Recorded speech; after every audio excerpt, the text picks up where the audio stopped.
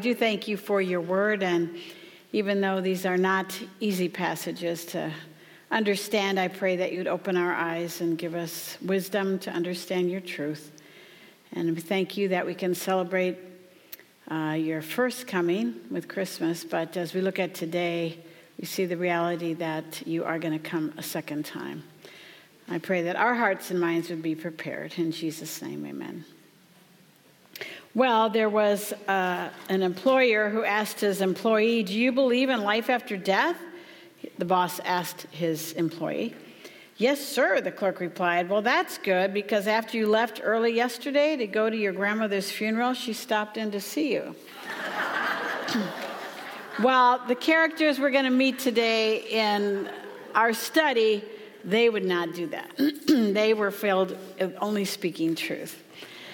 Well, last week, Debbie did such a great job in teaching us the difficult scene in the book in chapter 13 and the darkness and the horror of chapter 13. We saw the impact on all of mankind as people follow the Antichrist, receive the mark that he demands in order to live in this world. And we saw the unholy trinity at their worst. We also saw the terror for all who come to believe the truth about Jesus being the Messiah and how they will be hunted down and killed under the reign of Antichrist. What we are yet to see are the trumpet and bowl judgments, because we're still in this parentheses, and we'll see that when we get back together after Christmas. So the announcements we are about to study are not chronological. They're not sequential in order. Actually, we start with the beginning of the millennial kingdom, and then the last section of this is the end of the tribulation and Christ's return. So they're not in sequential order. But each scene that John sees has the theme of victory. Our first scene reveals to us the true superheroes during the tribulation period. They were introduced to us back in chapter 7, the 144,000 Jewish men, 12,000 from every tribe in Israel. And we recall that they were sealed and protected. And so they have been going around for 7 years in the tribulation, telling anyone who would listen the truth of the gospel message. And God will protect them from all the horrors of the judgments that come on this earth, as well as protect them from Antichrist seeking to kill them. What a contrast from chapter 13, which is just the darkness of the unholy trinity. But here in chapter 14, we see believers in worship, and we see victory and song. Then I looked, and behold, the Lamb was standing on Mount Zion, and with him 144,000, having his name and the name of his Father written on their foreheads. And I heard a voice from heaven like the sound of many waters, and like the sound of a loud thunder, and the voice which I heard was like the sound of harpists playing on their harps. And they sang a new song before the throne and before the four living creatures and the elders, and no one could learn the song except the 144,000 who had been purchased from the earth. These are the ones who have not been defiled with women, for they have kept themselves chaste. These are the ones who follow the Lamb wherever he goes. These have been purchased from among men as the firstfruits to God and to the Lamb, and no lie was found in their mouth. They are blameless. So this first scene that we see, that John saw, is the Lamb is standing. Jesus is on Mount Zion with the 144,000 who have his name and the name of the Father on their foreheads. John is given this vision, and it goes beyond the tribulation period to the establishment of the millennial kingdom that comes right after the tribulation. John sees the Lamb standing on Mount Zion. This is the place that God has chosen for the Lamb to rule during the millennial kingdom. This is Jerusalem. Psalm 2:6 and 48, 1-8, Isaiah 2 all speak of this. So since John sees Jesus standing on Mount Zion, it must mean the tribulation is over, and this is the start of the millennial kingdom. But the Lamb isn't alone. With him are a group of people introduced to us back in chapter 7, before the seventh seal. These 144,000 are the sealed and protected ones who survived the tribulation. They've made it all the way through. This is a passage that speaks to us of victory. These men all survived the persecution of Antichrist, and here they are, standing victorious with the Lamb as he begins his reign in the millennial kingdom. If this was a scene in heaven, which I know many believe that it is, so you can have varying opinions, that's fine.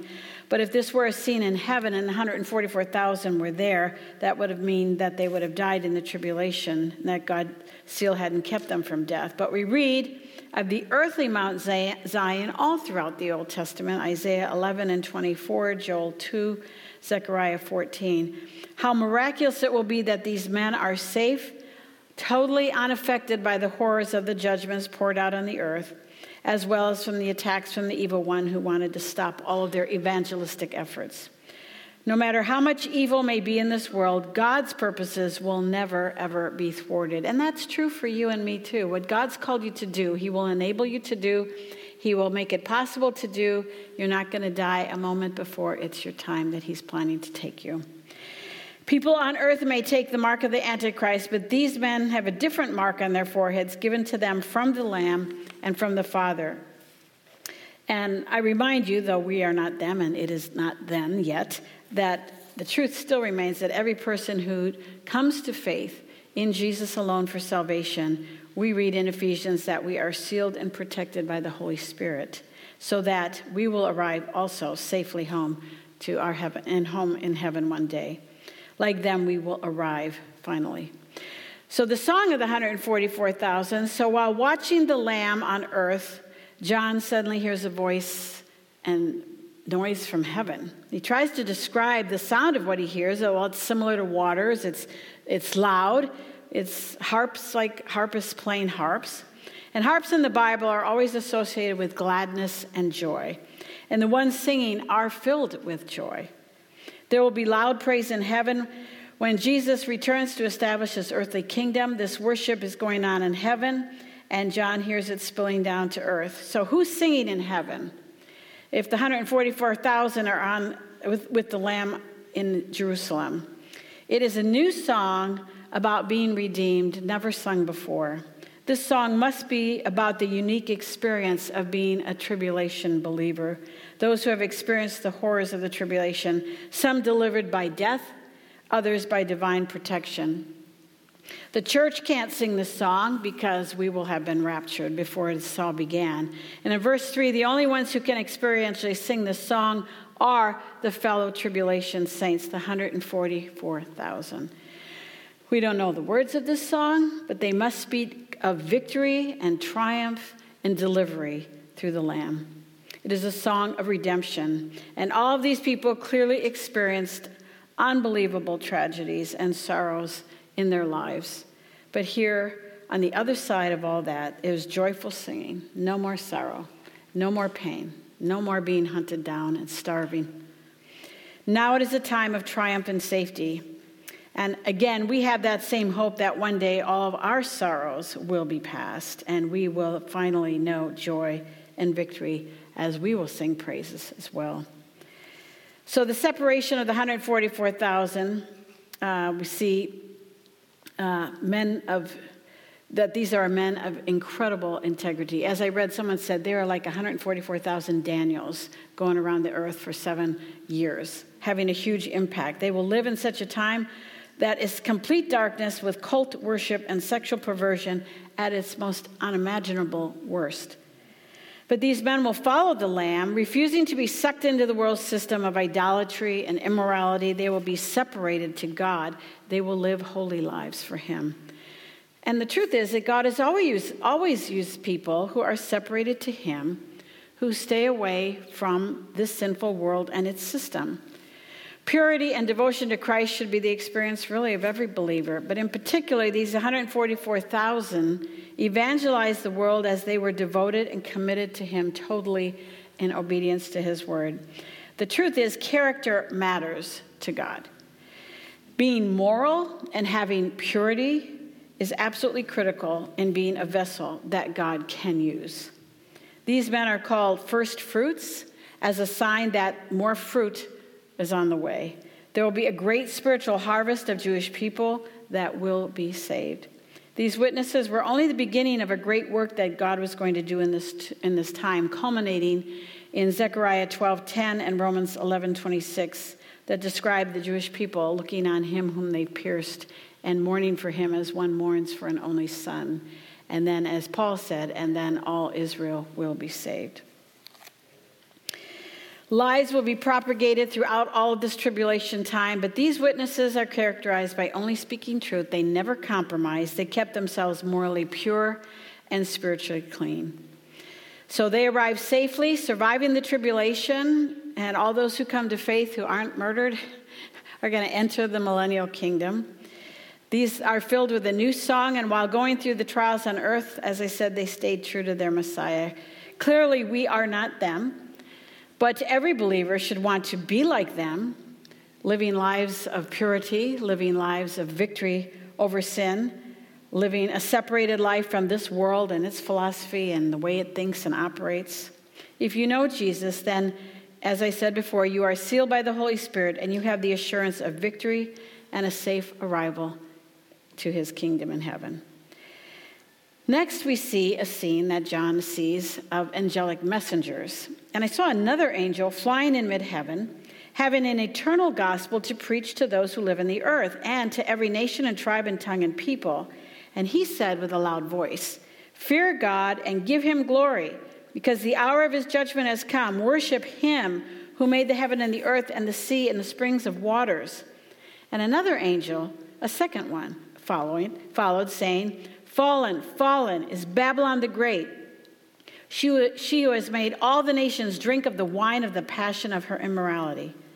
Then another angel, a third one, followed, saying with a loud voice, "If anyone worships the beast and his image and receives a mark on the forehead or his hand, he also will drink of the wine of the wrath of God, which is mixed in full strength in the cup of his anger.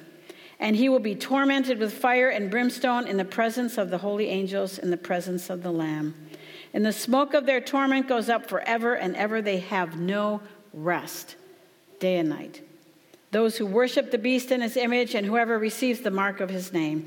Here is the perseverance of the saints who keeps the commandments of God and their faith in Jesus. And I heard a voice from heaven saying, "Write, blessed are the dead who die in the Lord from now on. Yes, says the Spirit, so that they may rest from their labors, for their deeds follow with them." I remind you of the complete upheaval and devastation going on in the world at this time. And here is the case where every individual is faced with making the most important decision of their lives. Do they accept the mark of the beast so that they can buy food and get medical care and carry on life? Or do they worship Jesus? No one's going to be able to say, "Oh, I didn't know that I had a choice." Nor will they be able to say, "I knew nothing about Jesus and his offer of salvation." So God gives this divine call to be saved. And this vision John has, he sees an angel flying in mid-heaven, delivering a message to all the citizens on earth. This has never happened before. But now God will use angels to preach the gospel. Right now, in our time, God has given this command to you and to me. Every believer is to deliver the gospel message to those we come in contact with. But God has brought about a change in his divine method during the tribulation, and an angel will be able to clearly declare, so that everybody can understand in their language, wherever they are, in the deepest jungle, "Fear God, give him glory, and worship him." Antichrist may be killing believers who share the gospel, but Satan and his cohorts can do nothing about an angel flying around in mid-heaven giving the message of the gospel. The gospel has always been that God saves men by his grace, undeserved favor, through faith alone. God is issuing a divine call to all the people on earth to not worship Antichrist and instead worship the only true God. He alone is the creator, so don't worship the creature. There is a great urgency in this proclamation because judgment is now absolutely imminent. This is the last opportunity given to all people to choose to submit to Jesus and not the Antichrist. For many people, it is still not too late. Can you imagine if you were alive at this time and you heard an angel proclaiming this eternal gospel to fear God and give him glory? The choice is clear: worship the true God or Antichrist. And while pondering what to do, another angel is sent. And this angel declares that Babylon is fallen. This is the place that made people drink the wine of the passion of her immorality. This is a follow-up message from a second angel. Babylon will be the name of the capital city of Antichrist during the tribulation. It's not just a place, it's a political and economic and religious system all rolled into one. This is the place the Antichrist will operate from. We will see more of this when we get to chapters 17 and 18. This angel is informing people on earth who are making their decision about what they should do that the incredible system of Antichrist is going to completely fall and collapse. So the first Babylon had, as you recall, its roots way back in Genesis 10. You remember when Nimrod organized a rebellion against God, and they built a tower we know as the Tower of Babel. Then later in that area, a new city power came, and it was the world power that oppressed all others, as you recall, Babylon. Whether this is some other city or a rebuilt Babylon, during the tribulation, this will be the system that Antichrist uses to seduce all the nations of the world. God will destroy Babylon and its false system that Satan used to deceive people and intimidate them. So God sends the second angel to tell them, this Babylon is doomed to destruction. So come to Jesus. Satan in our present day, nothing new. He uses deception to lure people away from God so that they focus on the things of this world, so they focus on the pleasures and the joys and the security they can try to find in this world. It is a choice today as well to turn your back on this world and everything it represents and choose instead to follow Jesus and his word. It is one or the other. It can't ever be both. And so this divine call for salvation will go out to all the inhabitants of the earth, revealing to them how short-lived Babylon's success will be. How merciful and gracious of God to give yet one more opportunity for all mankind on this planet to turn to him. What an amazing God that we serve and worship. And then the future destiny for all who worship the beast is seen in verses 9 through 11. Those who choose the mark of the beast. So you want to know what's going to happen if you do that? Well, this is what's going to happen. Those who take the mark of the beast on their forehead or hand will drink the wine of the wrath of God, mixed in full strength in the cup of his anger. So the result will be eternal torment with fire and brimstone in the presence of the holy angels as well as the Lord.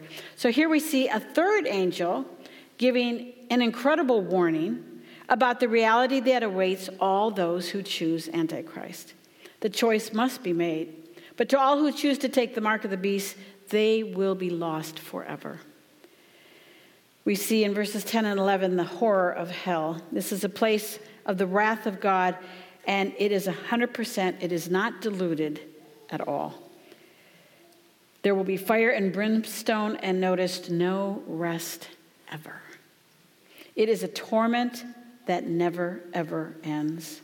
God's wrath mixed with his anger in full strength, pictures like wine, which often was diluted with water. But in this case, it is how God's wrath will be unleashed, and there will be no diluting it, no mercy or compassion mixed in at all. Such hardened hearts that would not listen to the evangelists nor to the angels in heavens warning them will find their destiny in hell. The destiny really of all who die without faith in Christ. It is eternal punishment because everyone will have to pay for their own sin, and it's not possible. It is a debt that can never be paid. That's why it will be eternal. All in hell are forever banished from having a relationship with God. They can never have fellowship with him. They will never be close to him. But the truth that God is omnipresent means that they will not be away from the awareness of his presence. David wrote in the Psalm, "Where can I flee from your presence? If I ascend to heaven, you are there. If I make my bed in Sheol, behold, you are there." So even in the horror of hell, there will be an awareness of God's sovereignty and omnipresence. All have been warned who dwell on the earth in this time of the great tribulation. All must be warned in our time as well. And we are God's voice to do that, to warn people of eternal judgment in a place called hell, where smoke and torment goes on forever and ever. But the martyrs who are doubly blessed are seen in verses 12 and 13. John speaks of the perseverance of the saints who keep the commandments of God and their faith in Jesus. These are the ones who are blessed, are those who are the dead who die in the Lord from now on. Yes, says the Spirit, so that they may rest from their labors, for their deeds will follow them. For all those who come to faith in Jesus in the tribulation, they will experience horrific suffering, persecution, but they're encouraged, stay strong, face death bravely. They will finally have rest, no more hiding, no more searching for food or water. They will finally reach the other side and not be under the intense pressure of Antichrist. And their deeds and their faithfulness will follow them right into heaven, and they'll be rewarded for their obedience. We know from Philippians 1:21, Paul tells us that to die is gain. We all know that. For these tribulation believers, it will be such an incredible relief to be delivered from the pressures of suffering on this planet. And unlike those who worship Antichrist who end up in hell with no rest ever, those who worship the true God have eternal rest waiting for them. So we are not in the tribulation period. We have not heard the angelic messengers encouraging all to choose worship, to worship Jesus. But as you know, each one of us here is responsible to believe and receive the good news of the gospel message that salvation is by faith alone in Jesus alone. His death on the cross was the payment for your sin and my sin. Our faith must be totally in him and what he accomplished on the cross on behalf of sinners like each one of us. Otherwise, a continued path of loving this world, being self-focused, and loving all that the world promotes will end in eternal suffering. I pray that each of you have heard the warning and have run to Jesus to save you. That brings us to the last scene, which is out of sequence, as I said. So now we're at the end of the 7-year tribulation period. Then I looked, and behold, a white cloud, and sitting on the cloud was one like the Son of Man, having a golden crown on his head and a sharp sickle in his hand. And another angel came out of the temple, crying out with a loud voice to him who sat on the cloud, "Put in your sickle and reap, for the hour to reap has come, because the harvest of the earth is ripe." The word ripe here in verse 15 is a different word that we're going to see in verse 18. Then he who sat on the cloud swung a sickle over the earth, and the earth was reaped. And another angel came out of the temple which is in heaven, and he also had a sharp sickle. Then another angel, the one who has the power over fire, came out from the altar, and he called out with a loud voice to him who had the sharp sickle, saying, "Put in your sharp sickle and gather the clusters from the vine of the earth, because her grapes are ripe." Different meaning for the word ripe here. So the angel swung a sickle to the earth and gathered the clusters of the vine from the earth, and they threw them into the great winepress of the wrath of God. And the winepress was trodden outside the city, and the blood came out from the winepress up to the horse's bridle, a distance of 200 miles. In these verses, John is given another vision of coming judgment at the very end of the tribulation.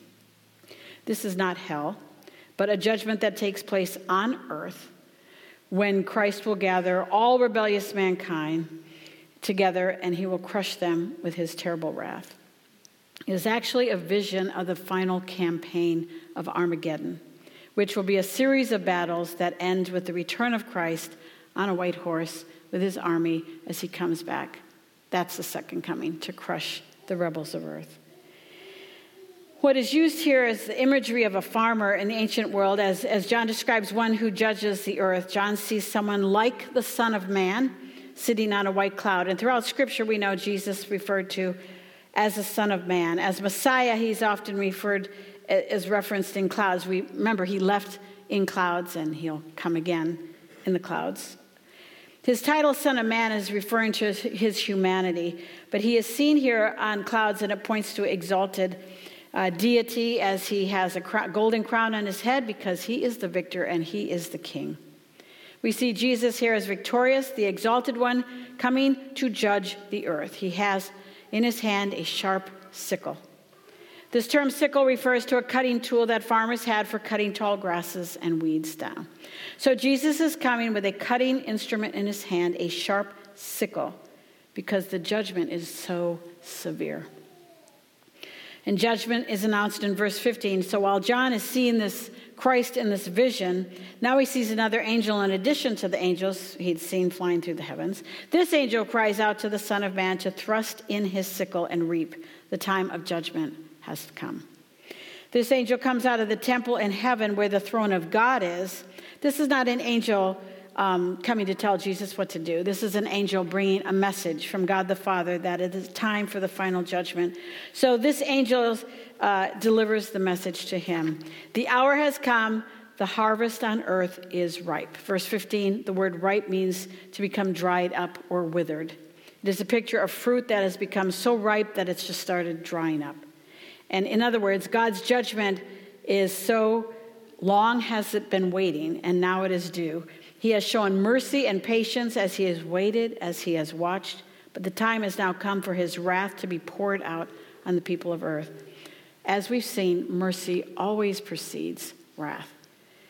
Verse 16, we see that Jesus hears the message and judges. At the end of the tribulation, only after the world has rejected 144,000 men sharing the gospel, the two witnesses, Gentile and Jewish believers who are sharing the gospel before they're murdered, angels flying through the sky, telling them the truth. After all that, the Son of Man then will swing his sickle into the earth and cut down the rebels of this world. And the harvest is great. We read in 17 and 18 that this reaping and crushing of the earth is at the final campaign of Armageddon, and it's done by Christ through angels that assist him as well. We know from John 5:22 that all judgment has been given to Christ by the Father. So here Christ will use angels to help him as he judges mankind. First, one angel comes out of the temple in heaven. He has a sharp sickle like Christ has, and this judgment will be so severe as God's wrath is poured out. Then in verse 18, another angel appears exhorting the angel with the sharp sickle to put in your sharp sickle. This angel comes from the altar where we saw back in chapter 6 the promise that judgment will finally be fulfilled. So this angel is told to put in your sickle and gather the clusters from the vine of the earth. And the world here is pictured as a cluster of grapes attached to a vine. These grapes are ripe, but this is a different word for ripe than what we saw in 15. This ripe means fully grown or in their absolute prime. Grapes that are about to burst because they are so fully ripe. So the picture here is that mankind are like these grapes, bursting forth with their incredible corruption and ready to be gathered. God is going to execute judgment on this world at this moment because the harvest is ripe. Sin has completely run its evil course. God is waiting for Christ to return because evil has not fully yet run its course, but when it is complete, now the judgment comes with severity. As the angels swing the sickle to earth, the clusters from the vine are thrown into the great winepress of the wrath of God. Such visual pictures here. A graphic picture of Jesus. You know, we think of people, Lucy, smashing grapes to make wine, right? But you know what? Jesus is not crushing grapes. It's people. And it's not wine. It's blood from the people. The blood will reach the height of the horse's bridle for about 200 miles. Millions of people will gather to fight against the Lord. They will be incited to come together as the world gathers at Armageddon for the last battle to destroy Israel and to fight Jesus. This is going to be a slaughter and a bloodbath like never before. Jesus will return with this judgment, and Christ will cause the blood to splatter up to the horse's bridle over this entire battlefield. The time that this takes place is seen in Revelation 19:15. From his mouth comes a sharp sword, so that with it he may strike down the nations, and he will rule them with a rod of iron, and he treads the winepress of the fierce wrath of God the Almighty. This is the second coming of Jesus on a white horse with his army behind him as he comes back and wages war. This passage is a preview of that event. Unbelieving mankind will face such a horrific future. How important then, ladies, our role at this time in our little window in human history to tell people about future judgment. A good verse that warns everyone is Psalm 2:12. Do homage to the Son, so that he not become angry and you perish in the way. For his wrath may soon be kindled. How blessed are all who take refuge in him. So as we celebrate the fact that Jesus came into the world the first time as a frail, humble little baby, let's not forget who he is right now. We've just seen who he is right now. So let each of us worship him as he deserves and embrace the life-giving sacrifice that he has made for sinners like us. The time of decision is now. If he is your Savior, I encourage you to live a life set apart. And how do you do that? You walk in obedience to his word. So when you scream and yell and lose your temper, you repent, you ask forgiveness. When you are angry with somebody, you forgive them. You don't carry on a life of living like our world. You repent. You get back on track. You live separated to him because his word is the authority of your life. Let's pray. Father, I thank you that you have chosen to reveal to us what the end of the age looks like. And all of this must happen before the eternal state is ushered in. I pray, Lord, that this Christmas season, when maybe people who don't know you are a little more open to hearing about you, Lord, help us to be bold. Help us to make and guide conversations to the truth about why you ever came in the first place, and the fact that you're coming again, only it won't be like a little baby. It will be to judge the earth. I pray, Lord, you help us to have courage to speak the truth boldly. And I pray that we would live lives separated to you, just like these amazing men will do it during the tribulation, Lord. We're in a wicked world. We're in a world that hates you. And I pray that we would have the courage to speak up for you. In Jesus' name, amen. Oh.